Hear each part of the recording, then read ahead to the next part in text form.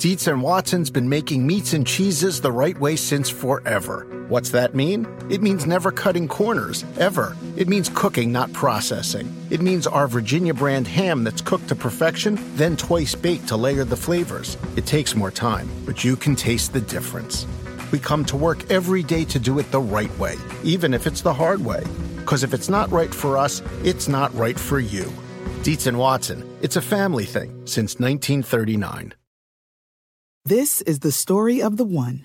As head of maintenance at a concert hall, he knows the show must always go on. That's why he works behind the scenes, ensuring every light is working, the HVAC is humming, and his facility shines. With Grainger's supplies and solutions for every challenge he faces, plus 24/7 customer support, his venue never misses a beat. Call quickgrainger.com or just stop by. Grainger, for the ones who get it done. This episode is brought to you by Progressive. Most of you aren't just listening right now, you're multitasking. But what if you could also be saving money by switching to Progressive? Drivers who save by switching save nearly $750 on average, and auto customers qualify for an average of 7 discounts. So multitask right now. Get your quote now at Progressive.com. Progressive Casualty Insurance Company and affiliates. National average 12-month savings of $744 by new customers surveyed who saved with Progressive between June 2022 and May 2023. Potential savings will vary. Discounts not available in all states and situations. I believe so wholeheartedly in who he is as a quarterback. I believe in his abilities. I believe in his arm strength. I believe in his accuracy. I believe in his decision making. Yeah. But beyond that, I know he's going to make everyone else that much better. Matt Rule, Panthers head coach, talking about Teddy Bridgewater, who comes in at number 29 on the Chris Sims Top 40 Quarterback Countdown.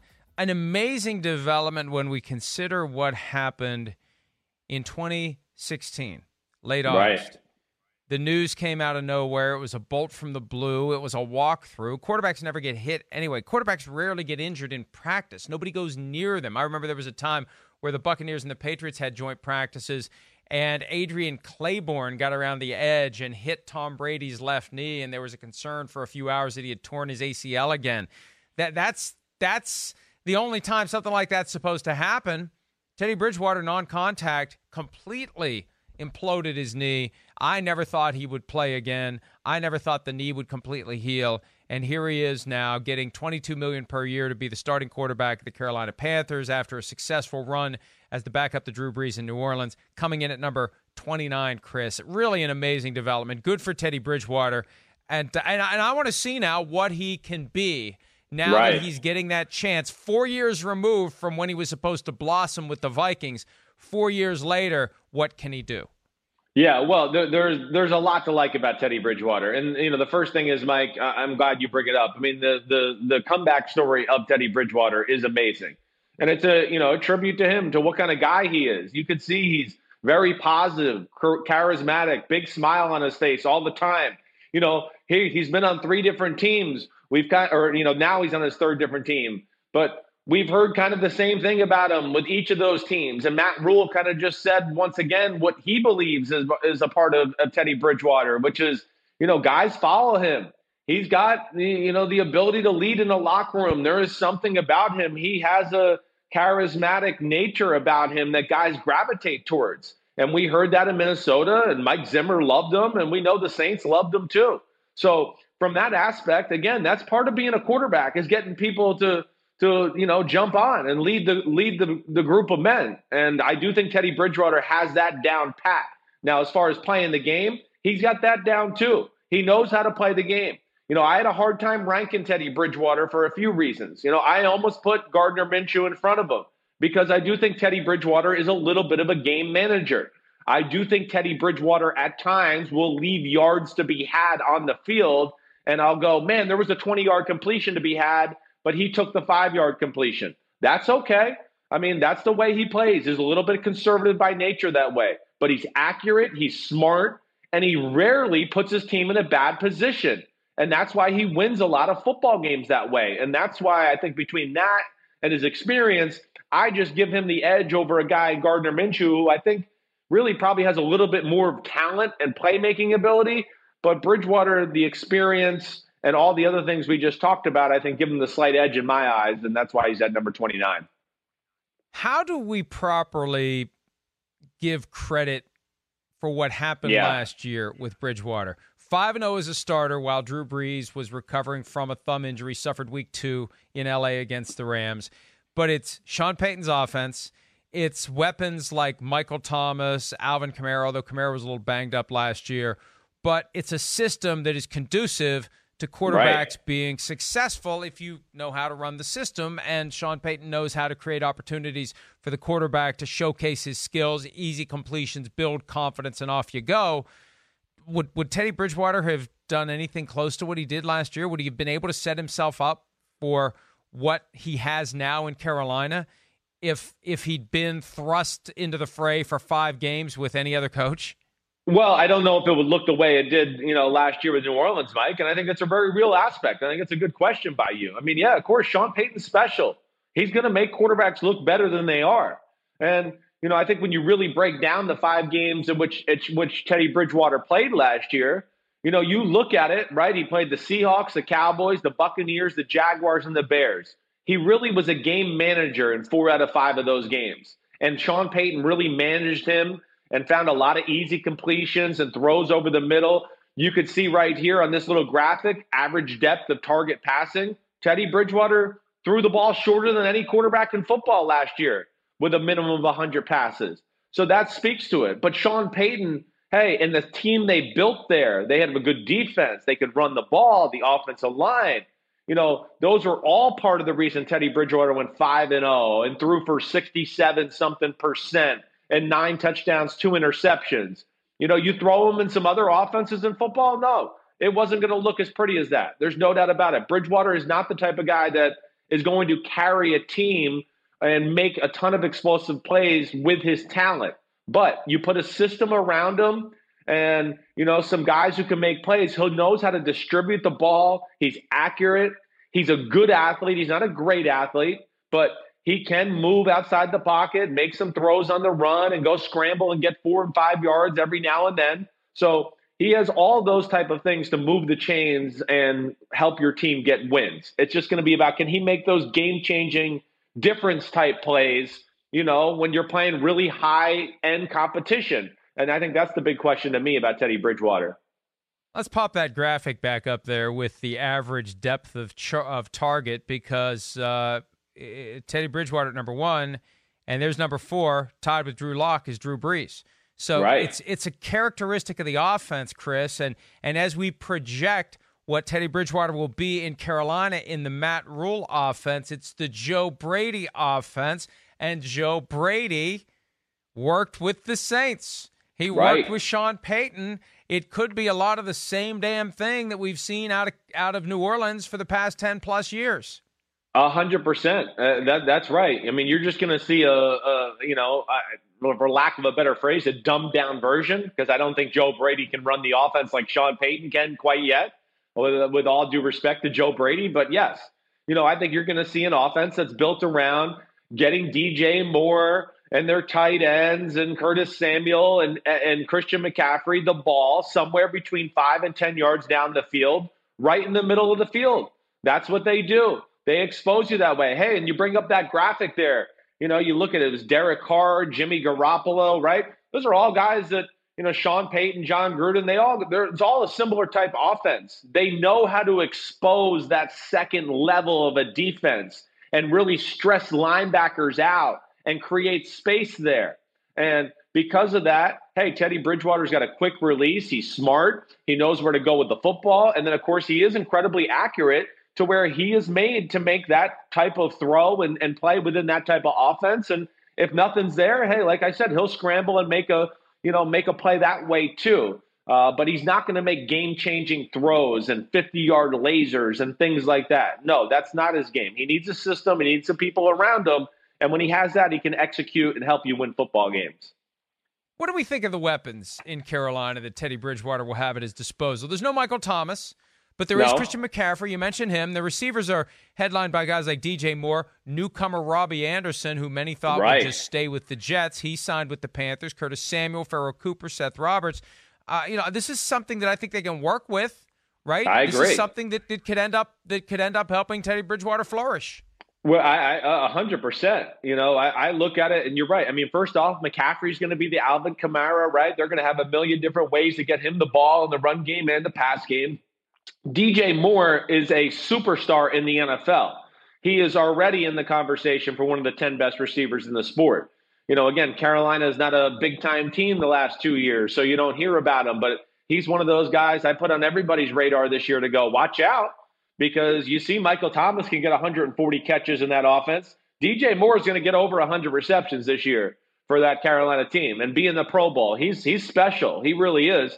And then I do like the Curtis Samuel, Robbie Anderson combination across from DJ Moore. So you think about that, Mike, and we always talk about, right? Good offenses make you defend the whole field. They got guys, Ian Thomas at tight end. He can work the middle of the field. They got a lot of guys that can stress you in different areas of the field. And as long as Teddy Bridgewater can deliver the ball and stay aggressive, Mike, if he can just be a little more aggressive as a thrower and a decision maker, I do think this offense could be dangerous and catch a lot of people by surprise this year. DJ Moore, proud member of the 20 or so top 10 receivers in the NFL. But I'm just that always You're happens. Funny. It always happens. But it always happens. It happens at quarterback. He's top 10. He's top 10. He's top 10. Hey, how many top 10 do you have? 25. 25. Yeah. That's why we're ranking quarterbacks. That's why it shows you where the lines are. It forces you to draw the lines. It does. Let's do this while we're on the topic by popular demand, because some folks are kind of catching this list on the fly, and I've gotten questions already today. Well, where's the whole list? What's the whole list look like? And I've been posting every single video at ProFootballTalk.com of 40, 39, 38, all the way up. Do we have the list of where we are so far? The names are beginning to fill up. It is coming soon. I am just going to continue to talk while we wait for the graphic to show up. Keep doing it. And there it is. There it is, right on time. Tua Tagovailoa got us started at number 40. Dwayne Haskins, 39. Mitchell Trubisky, 38. Justin Herbert, Taysom Hill, Jarrett Stidham, Tyrod Taylor, Jameis Winston, Case Keenum, Nick Foles, Gardner Minshew, Teddy Bridgewater. And, people think that only the starters should be at 32 or above. It's possible for starters to be below 32, and it's possible for backups to be at 32 or higher, like we saw Case Keenum. Just because you're a starter doesn't mean you're one of the best 32 quarterbacks in the NFL. No, definitely not. That's not right. That means nothing. And, some of these young quarterbacks are better than some of these low-level starters that are in the NFL right now. It's just, hey, they need to get out there and play and do that. But no, not everybody has, written in stone their 32 starters for the next 4 to 5 years. No, there's a number of teams who are, in a trial period. And you're going to see with a lot of these quarterbacks that, I've already done or, have coming up here in the next few days as far as part of the rankings that, some of these guys are proven and played well, but have been relegated to backups. And then, of course, other guys we're trying to see if they can solidify themselves as a starter. But this is a big year for Teddy Bridgewater, and people believe he's a starter. And he's got a quarterback and a coaching staff that believes in him, and I'm interested to see if he can take it and run with it. And on this list, there's still one guy to come who currently isn't employed, I think. I have a feeling. He's coming. That the guy whose job Teddy Bridgewater has taken will show up at some point on this list, even though he currently doesn't have a job. Not this week. It's going to be a little while. As we rank quarterbacks, let's have a little fun here. You have told me in the past how the look of the quarterback is so important that as you would leave the locker room, you just do that one last check and make sure everything looked good. You need to look good in order to play well. And how about some quarterback swag, some of the paraphernalia, some of the stuff that quarterbacks will have on? And it's relevant to Teddy Bridgewater because of the gloves. Remember the gloves narrative? He did his pro day workout at Louisville. He took the gloves off, and he had a horrible pro day. Well, then he started doing private workouts, and he put the gloves back on, and he wowed the Minnesota Vikings, who ultimately would trade up to the number 32 spot to get Teddy Bridgewater. But, the gloves, we see the different approaches. We see the one glove. We see the two gloves. Where do the gloves fit for you on the overall list of the stuff that we see on quarterbacks? I hate him. I hate him. I really do. And yeah, Peyton Manning, he wore the glove towards the end of his career, but you know why? Because he wasn't a very good thrower anymore, so he needed help. It's one of the things I question about Teddy Bridgewater. How does the glove help? How does it help? Because how does it help? You put him on before, it's like the greatest grip in the history of the sport, and it can help you spin the football, which is where Teddy Bridgewater has issues. He can't throw spirals without the glove. So that's what happened to him in that pro day. And, one, I just don't like the way it looks. I don't even like the glove on the off-throwing hand look like Brady wears. I'm not into that. Eli Manning did that too. I don't like that. That's not cool to me. So, and I think, honestly, a glove on the throwing hand is almost cheating to a degree. But I don't want to say it's cheating because it can be annoying throwing with that glove too. It's hard to throw short passes with the glove, Mike. It sticks in your hand. So those little balls, like just say you wanted to flick the ball to Christian McCaffrey for 4 or 5 yards, you almost have to throw the ball differently with a glove than you do without it, because the glove is so sticky that if you don't manipulate your hand and put it a different way, the ball will come out funny and it won't go where you want it to go. And you know what? I may be remembering this incorrectly. As I run that through my brain now, I almost think I have an image of Teddy Bridgewater with more of a follow-through on a little short pass than you would think is necessary. Maybe Definitely. I'm wrong. Am I wrong? No. That there's more of a wind-up and more of a throw for what is a fairly short pass. No doubt about it, because he has to almost get underneath it, right? Because if you're really cup the ball or get over here like this, it will stick in that glove. So Kurt Warner, I've heard him talk about it too, because he hurt his thumb and then he wore that glove for a long time, to where he had to drop his arm and his elbow down for those short throws, because when you do want to flick it, it's hard to get out of your hand that way. So yeah, I think Teddy Bridgewater, yes, there's a little bit more of a motion that way, or whatever you want to say, on those short throws, I think, because of the glove, and he's got to find a way to manipulate that ball and get it out of his hand. But not a fan of it. I don't like the ball. I don't like it. And that's why I don't think you see a lot of quarterbacks, especially the great ones, wear them, Mike. You don't have feel for the ball. I understand in bad weather you have to put it on every now and then, but I'm one that likes to feel it in my fingertips, and it just gives you a better gauge of what type of ball you need to throw. So what did you do then with no gloves? What did you do to both keep your hand warm and or keep the sweat off of your hand? You're already dealing with the whole there you go. Tampa Bay Climate Center's rear end issue. Wait a minute. Where did the Buccaneers play that you needed to have the hand warmer? Looks like with short sleeves on. With short sleeves. You've got short sleeves, but you've got your little fanny pack there to keep your hands warm. That makes no sense, Chris. Well, I need to keep my hands warm because I want to be able to throw the football. And to what you're saying, a lot of this blowing into your hand to create moisture, licking your hand, whatever it may be. If it was too sweaty, I wore that towel there that you saw, in the front of my uniform to just dab my hands right as you're saying the snap count, whatever, to dry it off. But, Mike, hey, this is part of being a quarterback too. That game right there was in Carolina, 2005, early December. We're fighting for the lead of the NFC South. We had issues playing in the cold weather. Tampa was known for that. Gruden would love that I was the quarterback and I would go out there with no sleeves and do stuff like that. But I just need to have something in my hands to keep a little moisture and warmth there. So that's what I did. But as a quarterback, sometimes you need to set the attitude. And that's we had Carolina and New England that year. So I got a double whammy of no sleeves and putting my hands in the little hand muff there. So what happened in those games? Let's see. We beat Carolina in a big game. Jake Delhomme and Julius Peppers and company there to take the lead in the NFC South. New England game, we've talked about many a times. Brady, Belichick, Richard Seymour, Vince Wilfork, they taught me a lesson I'll never forget. Okay, yeah, we lost 27-0, and it was closer than that. But as I've told you many a times, I took a beating in that game. Did you say it was closer than that? Did you say it was closer than 27-0? Well, it was. It was a close 27-0. We were. Oh yeah, whatever. Either way, they kicked our butt, and that's when I realized we weren't as good as the New England Patriots. And I'll never forget it, though. Just, hey, that was an honor that day to be on the field with a guy like Tom Brady and watch him work his magic and the way he leaded his team and everything about it. And man, that New England team, Mike, they were so big and physical.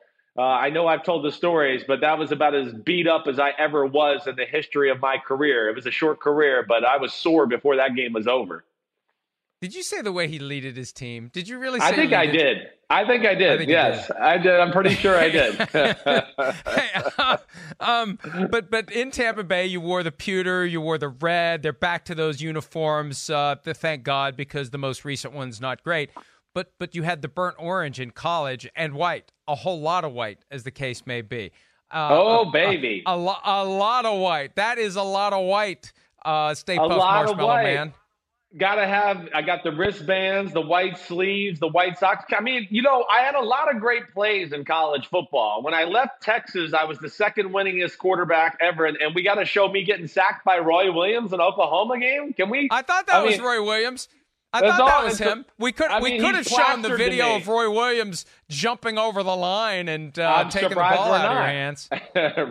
Well, maybe we will. Maybe if I talk about it it long enough, it'll eventually show up, just like pass interference in the Viking-Cowboys 1975 playoff game, which shows up. I mean, that thing shows up like that. All I have to do is think about it, and it shows up. Oh, they always got that ready. There's no doubt. Fortunately, it's not showing up today. What would you be, Mike? Would you be wearing gloves? Would you be wearing wristbands? How would Mike Florio, the QB, look?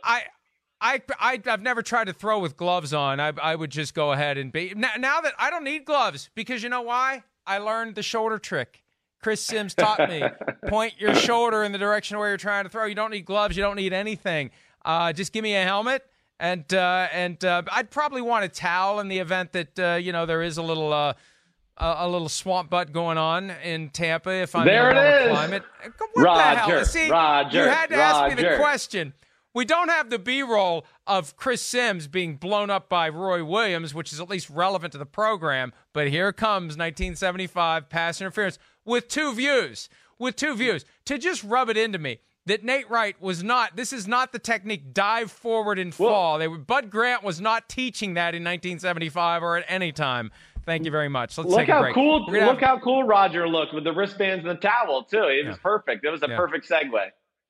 We're going to have a draft inspired by Teddy Bridgewater, former Vikings quarterback, coming up later in the program. But next, we're going to look back at the 2019 class, a few other guys. What is their floor? What is their ceiling? To finish the conversation we started earlier in the program. We'll be back with more PFT Live right after this.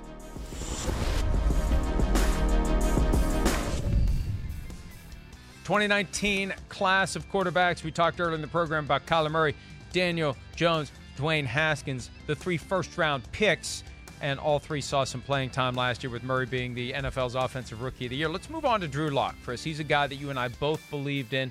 And one of the reasons I believed in him is because you were so sure of his abilities, that dynamic that we often see where if a quarterback had left a year earlier when the team was better, he would have been drafted higher. Isn't that amazing that becomes a factor in the evaluation of the quarterback? The team isn't good as last year, so he falls down the board because of it, even though it's the same damn guy. But that's good for the Broncos.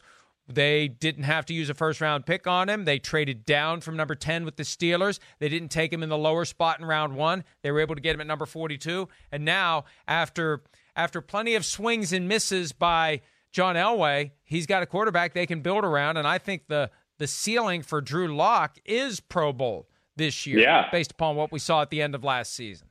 Mike, I'm with you. I mean, I think, I don't know if I'll go as strong to say Pro Bowl, but I think Pro Bowl votes are in that conversation.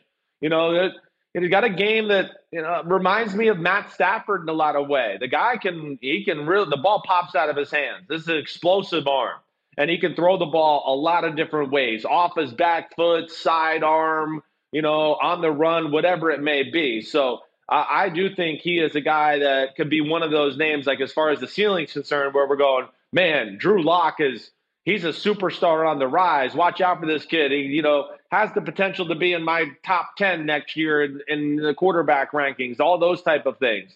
Ceiling, I mean, the floor, Mike, I don't know. Where are you out on the floor? The floor conversation, I go like, okay, a lot of turnovers. I don't think he's going to get benched or anything like that, but maybe careless with the ball and has a year where he throws 23 touchdowns and 18 interceptions, and maybe they lose a game or a few games because of his carelessness. That's, to me, where I see the floor. Or if he just doesn't mess with Pat Shurmur, right? I mean, Pat Shurmur did a great job as offensive coordinator in Minnesota, good enough to become the head coach of the Giants. It lasted just a couple of years, just like his previous stint as a head coach with the Browns. And one of the things that resonates with me about Pat Shurmur, Mike Holmgren, who hired him to be the coach in Cleveland, gives Pat Shurmur a hard time for being too intense. Mike Holmgren, of all people, one of the most intense coaches that has ever patrolled a sideline, thinks Pat Shurmur needs to lighten up, Francis. So that's just, if we're trying to find things that we can point to where it can go off the rails, I mean, if Shurmur and Locke just don't mesh, that's one of the things that could cause it to not work. And then maybe Locke regresses over that brilliance. Brilliance may be too strong. But what we saw a guy. We saw a lot of positives. When they beat the Texans, when they beat the Texans, that was so remarkable. The Texans are a playoff team, and they went in there and they thumped the Texans, and he was having fun. He was doing the Buzz Lightyear thing. It was just a joy that we don't often see from quarterbacks. It's the kind of thing you want to see. And so, I expect to see more of that this year. I hope to see more of that this year. The Broncos fans deserve that after some down years. But, one of the things that could cause it to go haywire is if he and Shurmur just don't see eye to eye. Yeah, I know you're right. And I would be shocked if that happened. First off, I'm a fan of the Pat Shurmur offense. I am. And then, I know we've talked about this a lot, but Mike Munchak being the offensive line coach there. And then, hey, just like we've talked about with any of these guys, Mike, and that's why I think we put Drew Lock maybe in the Pro Bowl conversation when we talk about the ceiling, is he's got a support system. They're fixing the offensive line. It's Melvin Gordon and Philip Lindsay at running back. It's Jerry Jeudy and Sutton and KJ Hamler and Noah Fant as your receivers or targets to throw the football to. So, again, I would not be shocked if we walked away from this year and went, man, Denver got into the wild card playoffs. Drew Lock was statistically one of the best quarterbacks in football and, was throwing close to 5,000 yards or something like that. I wouldn't be shocked to see any of that type of stuff this year. He has that type of talent. I think the coaching is good. And then, of course, the talent on the field is good to where I think they can win some football games and be dangerous in the AFC. The wild card in all of this is Jarrett Stidham, a guy who didn't play much, if at all, last year in the regular season, maybe just a cameo appearance. We did the breakdown last week based upon preseason game against the Giants. What is the ceiling and the floor for the one guy that we'll be talking about on this list that didn't do enough last year in the regular season for us to even have a basis for deciding how good or bad he could be? No, you're right. I mean, though, another guy he's just like Drew Lock, Mike, just like you talked about with Drew Lock. If he leaves 2 years earlier, the same year we talked about Drew Lock leaving, Jarrett Stidham's going to be one of the top 40 picks of the draft. I have no doubt about that. But Auburn fell apart, and then we all blamed Jarrett Stidham, and then he fell down the draft boards because of that, which is just so stupid. But, I don't know if New England's offense has the capability or the personnel right now to be like really, really explosive and, take the NFL by storm, but points and yards and all of that. So I think the way I look at the ceiling of Jarrett Stidham is him being a starting playoff quarterback.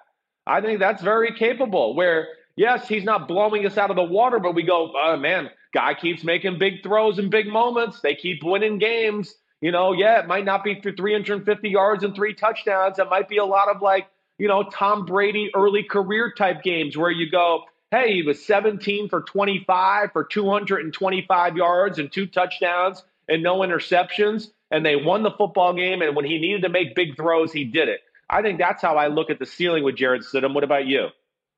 Yeah, I mean, the ceiling is he steps right in and runs the offense. And, if you kind of blur your eyes a little bit, it kind of looks like Tom Brady back there. Now, we saw last week a degree of mobility, a level of speed that Tom Brady has never possessed if and when Jarrett Stidham has to get out of the pocket and run the ball. And as you've said, the arm isn't as strong as Brady's was, but if he can run the offense, I mean, this is going to be the real test, and this is going to be the theme all year long. Is it Brady without Belichick? Is it Belichick without Brady? What can Belichick and Josh McDaniels do with Jarrett Stidham to turn him into a quarterback that can make the Patriots competitive in their division? And with that extra playoff berth now available in each conference, can they at least be the number 7 seed? It's been a long time since they haven't made the playoffs. The last time that happened was the year they lost Tom Brady week 1. They still went 11-5 with Matt Castle, but they didn't make it to the postseason. The difference this time, they've got months to get ready to go without Tom Brady. Last time around, it happened week 1 of the regular season. This time, it happened first day of free agency. So they can't say they weren't ready, Chris, and they can't say they didn't have opportunities because still one of those guys is out there, the guy that's not on a team who will be unveiled very high on your list of the top quarterbacks in the NFL is available. If they wanted him, they could find a way to get Cam Newton. They're deliberately choosing to shy away from him and embracing Jarrett Stidham. So it tells me they believe in Stidham, which tells me the ceiling is the Patriots the train just keeps on rolling. Yeah, that's exactly right. And, and again, I've had a lot of people, Jarrett Stidham, I had him in my 30s as far as the quarterback rankings. I had a lot of people ask me like, hey, who's the guy in the 30s that you think can make the biggest jump, from this year to next year? And Jarrett Stidham's the guy that jumps out to me. Again, you saw some of the plays we watched last week of preseason football, and you watched them last year in the preseason to begin with anyways. The kid's got talent. He really does. He can do it all on the football field. And he's a really good down-the-field thrower, and he can make plays when nothing's there to be had. So, hey, this is plan A for New England. They believe in Stidham. And don't be shocked if he's still the quarterback 7 or 8 years from now. I think that's how they see this unfolding. The offensive line's got to play better. We know that. But they got Marquise Lee in free agency, Damiere Byrd, N'Keal Harry. They need him to show up as a first-round pick. Still got Julian Edelman. So there's a decent support system there for him to make things happen, and I think they'll play through their defense. What do you think the floor is? I mean, the floor, I guess, is it's rough, and Brian Hoyer ended up coming in. The floor is the bench. The floor is the bench. Right? That it's just not working, and Bill Belichick is not going to take all season to admit it. If it's not working, it's not working, and in comes Brian Hoyer, period. So he won't hesitate. Exactly. He will not hesitate, and that's how he's always been. You earn your way onto the field, and you earn your ability to stay on the field. And if you're not earning it, we're going to find somebody else. We've got somebody else. We've got Brian Hoyer, and he comes. Real quickly, Gardner Minshew. Nobody expects anything out of the Jaguars this year. This is an ideal scenario. The bar is as low as it can be for Minshew and the Jaguars. So, the floor is they live up to everyone's expectation that they're going to be the worst team in the NFL. The ceiling is they could surprise a lot of people if it clicks.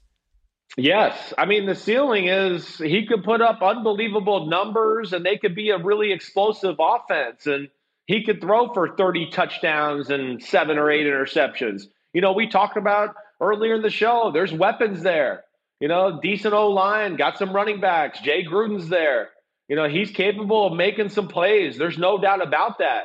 So, I think the ceiling is just a continuation of Minshew mania and I would say Pro Bowl votes too. It's hard to make the Pro Bowl in the AFC because there's kind of some good quarterbacks, Lamar, Deshaun, Patrick Mahomes.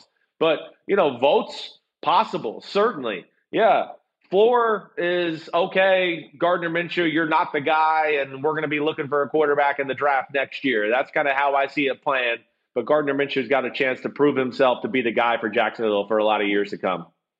All right, coming up in just a few minutes, our draft for this edition of PFT Live. Players due for a rejuvenation is inspired by what we saw from Teddy Bridgewater last year. We'll have that coming up on PFT Live momentarily. We'll be right back. Around any corner, within every battle, and with the dawn of each new day, the threat of the unexpected, the unpredictable, and the unrelenting lies in wait. But Marines will always be there. They are the constant in the chaos. No matter the battlefield, Marines adapt to win, defeating every shifting threat, protecting our nation's future. The few, the proud, the Marines. The longest field goal ever attempted is 76 yards. The longest field goal ever missed? Also 76 yards. Why bring this up? Because knowing your limits matters, both when you're kicking a field goal and when you gamble. Betting more than you're comfortable with is like trying a 70-yard field goal. It probably won't go well. So set a limit when you gamble and stick to it. Want more helpful tips like this? Go to keepitfunohio.com for games, quizzes, and lots of ways to keep your gambling from getting out of hand. Do you want a beautiful lawn? Enter TruGreen, the easiest way to get a great lawn. Just water and mow, and they'll do the rest. Weed control, fertilization, aeration, and more. TruGreen is the official lawn care treatment provider of the PGA Tour, and they have a verified best price, which guarantees you the lowest price with no compromise on quality. You do you. Let TruGreen do your lawn care. Visit TruGreen.com, TruGreen.com, to get the best lawn at the best price with the best people. Guaranteed. All right, Teddy Bridgewater rejuvenates his career last year, moving up to number 29 on the Chris Sims quarterback countdown list by virtue of going 5-0. So, players due for a rejuvenation in 2020 is the topic of today's draft. Chris has a two-part trivia question for me. I guess I have to get both parts right in order to get the first pick. Is that what you're saying? Is that what you're suggesting? I guess. I don't know. I didn't make these rules. You're right. What are we going to do if you get one right and one wrong? I don't know. We'll figure it out. Tie goes to me, I guess, is what I would say. Okay, so Louisville is the theme because of Teddy Bridgewater, all right? But name the Louisville quarterback in the Hall of Fame. That's the first part. Let's go there. Johnny Unitas. Okay, that was easy. That was almost as easy as what color is blue. Okay, no, now, it wasn't easy. It wasn't easy. You wouldn't have known it. Of course I would have. All right, and then who was the last QB drafted before me in 2003? Can you Dave remember? Ragone He's from Louisville. Thank you. Dave Ragone. There you go. Dave Ragone. All right, way to go. Got to go. Yep. I think All right, I know you the got guys the first drafted pick, Slugger. before you better than you know those guys. I got to go with Cam Newton. It's got to be Cam Newton. I mean, we saw 2 games from him last year when he had no business playing with the injured foot that he suffered in the preseason. We still haven't seen how this new throwing motion that he debuted last year that has kind of gotten forgotten in this haze of what's up with his foot. He's unemployed. He's waiting. And it would be a rejuvenation of his career if he comes back and if he plays. And I think if he does and if he's healthy, we will see a Cam Newton that will make plenty of coaches and general managers and owners say, what the hell were we thinking? Remember, there was a point last year, once it became obvious Lamar Jackson was a great player, there was a report from Jake Glazer. The general managers were scouring over draft notes to see who in the building saw something special in Lamar Jackson and who didn't. There's going to be a lot of people answering some tough questions if Cam Newton comes back and plays the way I think he's going to play. And the questions are going to be, why in the hell did we not sign this guy when we could, Chris? So, and I know look, you can't do a physical. It's a leap of faith. You got to have a plan. Yeah, you don't want to get burned. But I think at the end of the day, we're going to see Newton play for somebody, and I think he's going to play well. And I suspect he's motivated dramatically to do that. Well, I would think so. And, I mean, you're right in picking him for a player that's due for a career rejuvenation, But, yeah, I think the big thing is just where does that happen? And I still don't know. And you're right, though. I think that if he does get a chance to get on the field, watch out. He's going to explode because he's got to be pissed off as a competitor right now that he doesn't have a seat at the table. The guy that was the MVP of football just 4 years ago, kind of insane. All right, good pick by you. And let's just say this. Let me say this. Yeah. It's got to be an injury at this point, unless things completely go sideways for the Cowboys and they say enough with Dak Prescott and they rescind the franchise tender, which they've already said they're not going to do, right? But unless something happens, they don't get a deal done by July 15, they get exasperated and they say, screw it, we're going to go get Cam Newton. It's got to be an injury. But anyway, go ahead. Right. No, I agree. And all right, well, while we're talking about injury, I'm going to go with Todd Gurley. I think he's a player due for a career rejuvenation. I have a hard time saying rejuvenation, but I'm going to continue to practice it here. But either way, Gurley, I mean, do I expect him to be the best running back in football? No. Do I expect him to be motivated and better and healthier than where he was last year? And then do I think the Atlanta Falcons will use him more than the Los Angeles Rams because they're a little bit of a team that's desperate too as far as, you know, the head coach and everything like that? But I think Todd Gurley is going to be highly motivated by the fact that the Rams released him. It came out of nowhere. We're all questioning the status of his knee and how good he is. The Rams still haven't paid him his damn money they owe him and all that. That's like a head scratcher to me. I don't understand that. But, you know, I think it's a great fit for Todd Gurley in Atlanta too, because it's an offense that is not going to need him to carry the load on a play-by-play basis. Matt Ryan's still a phenomenal player, and they got good receivers, and they got a good tight end who they traded for in Hayden Hurst. So I think Gurley's got a better support system around him and an offensive line that's honestly better than the Rams too. So I think he's going to show some people this year.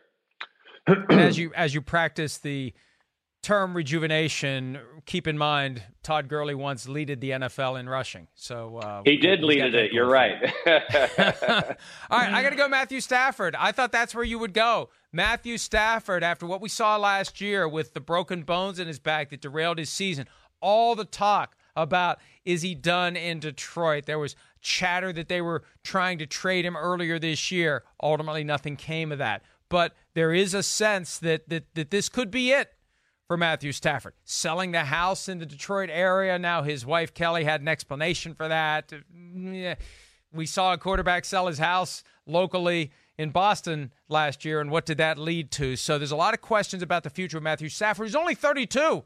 That's spring chicken as far as quarterbacks in today's NFL are concerned. He's got a lot more time to still play in the NFL, and he has compiled a lot of yardage, a lot of touchdowns, just not a lot of victories, not a lot of playoff appearances. But he's due. The Lions are due. Stafford is due. So he's my next pick. Yeah, I'm not going to lie. I actually didn't, it's not a bad pick by you. I think there's better ones out there. That's for sure. All right, then pick one. Pick one. I am. Quit stalling. I want to crap on one of yours for once. You always like to do it to me. Let me do it. Let me enjoy it. You didn't even think. You have no opportunity to crap on Matthew Stafford because he wasn't even on your radar screen. I know by the way that you articulate the words. I know by your demeanor. You're like, man, I should have thought of Matthew Stafford. If you listen to me, I already said I didn't have him on my list. Okay, start listening to me and stop texting. Exactly. Okay, I'm not texting. All right. So here is somebody that is in desperate need of career rejuvenation. Like this is a year, like a career-defining year. Le'Veon Bell, New York Jets. I mean, this is it. Le'Veon Bell, if he doesn't have a good year this year, nobody's going to pay him big money in 2021. I mean, he might have a hard time finding a spot as being a starting running back. But, hey, when you don't play for a year in Pittsburgh and then you come back and with the New York Jets and have a very underwhelming year and the offense isn't good and, just the statistics don't look good either to go along with the play and all of that, this is a huge year for Le'Veon Bell. It is. I mean, come on. We've heard the rumors that the Jets dangled him out there as far as trade bait last offseason. Le'Veon Bell acknowledged that himself. But, yeah, I mean, one, the Jets got to help Le'Veon Bell more. There's no doubt about that.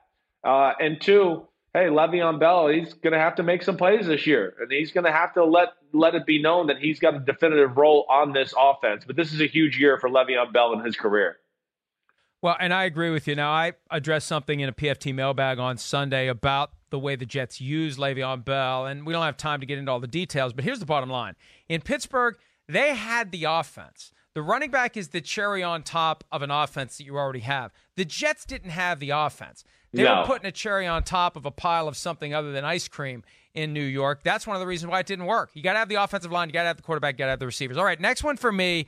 I was torn between Jimmy Graham and Eric Ebron. I'm going to go with Eric Ebron because we already saw him kind of rejuvenate once with Indianapolis, and then it fell off last year for whatever reason. I think in Pittsburgh with a healthy Ben Roethlisberger, we're going to see an Eric Ebron that is going to remind us of the guy who had the big year with the Colts and remind us of the guy who got drafted before Aaron Donald and Odell Beckham Jr., Chris.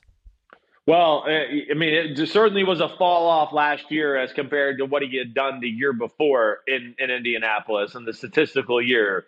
He's in a spot where, hey, the quarterback, he likes to stand in the pocket and throw the ball down the middle of the field. So Eric Ebron should get a lot of touches in this Pittsburgh offense. There's no doubt. Honestly, when I first heard you say Pittsburgh, I thought you were going to go with Juju Smith-Schuster too, because I think he's a guy that you could probably throw in this draft. He's on my list. I'm not going to pick them because I think there's ones that are better, but hey, we could put Big Ben, Eric Ebron, and Juju Smith-Schuster in there for career rejuvenation. I'm going to go with my last pick to seal the deal here for the win for the best draft of career rejuvenations, David Johnson.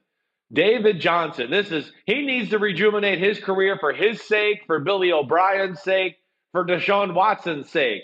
But, of course, there was a lot of scrutiny. Trading DeAndre Hopkins for David Johnson, what the hell has he done the last few years? Yeah, it wasn't a good year last year. He's been banged up a lot over the last few years. So he is going to have a microscope on him this year in Houston.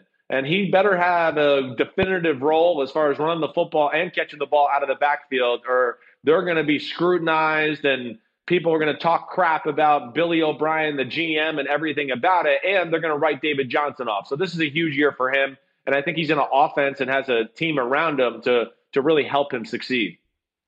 Whatever he does this year, what a coup for the Cardinals to unload the guaranteed salary for 2020 that they were not getting out of, to include him in the package for DeAndre Hopkins and to emerge with Hopkins and get rid of a guy that they just didn't want. They had already committed to Kenyon Drake. It's amazing to me that they were able to avoid that. I thought they were going to have to do one of those trades where you send the contract and you have to send a draft pick, like the Brock Osweiler deal, to unload David Johnson. So good for the Cardinals and good for David Johnson if he turns it around. All right, that's it for the draft. We're going to take a look at Peter King's offseason power rankings when PFT Live continues right after this.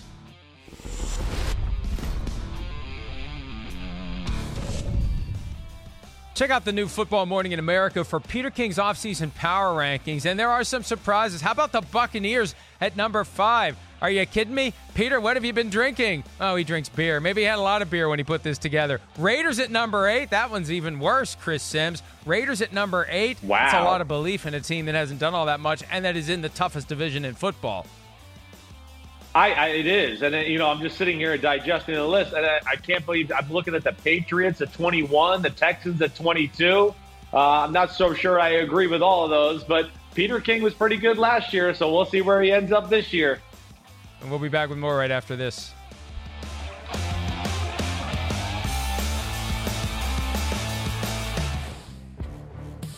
So Rob Gronkowski had been the WWE 24/7 champion until Ron Killings, disguised as a gardener, and then there was a WWE referee disguised as a videographer. See, there has to be a referee present. You can lose the belt at any time.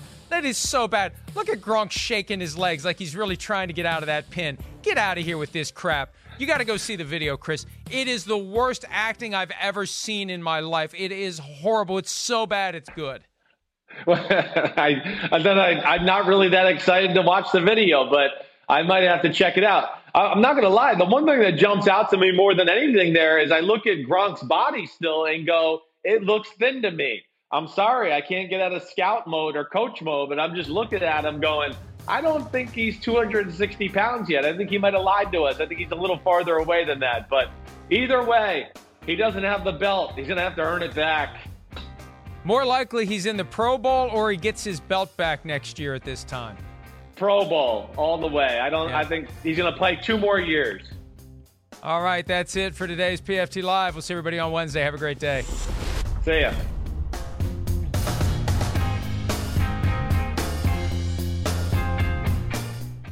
The longest field goal ever attempted is 76 yards. The longest field goal ever missed? Also 76 yards. Why bring this up?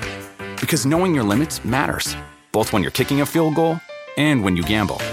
Betting more than you're comfortable with is like trying a 70-yard field goal. It probably won't go well. So set a limit when you gamble and stick to it. Want more helpful tips like this? Go to keepitfunohio.com for games, quizzes, and lots of ways to keep your gambling from getting out of hand. Whether you're a morning person or a bedtime procrastinator, everyone deserves a mattress that works for their style. And you'll find the best mattress for you at Ashley. The new Tempur-Adapt collection at Ashley brings you one-of-a-kind body-conforming technology, making every sleep tailored to be your best. The collection also features cool-to-the-touch covers and motion absorption to help minimize sleep disruptions from partners, pets, or kids. Shop the all-new Tempur-Adapt collection at Ashley, in-store or online at ashley.com. Ashley, for the love of home.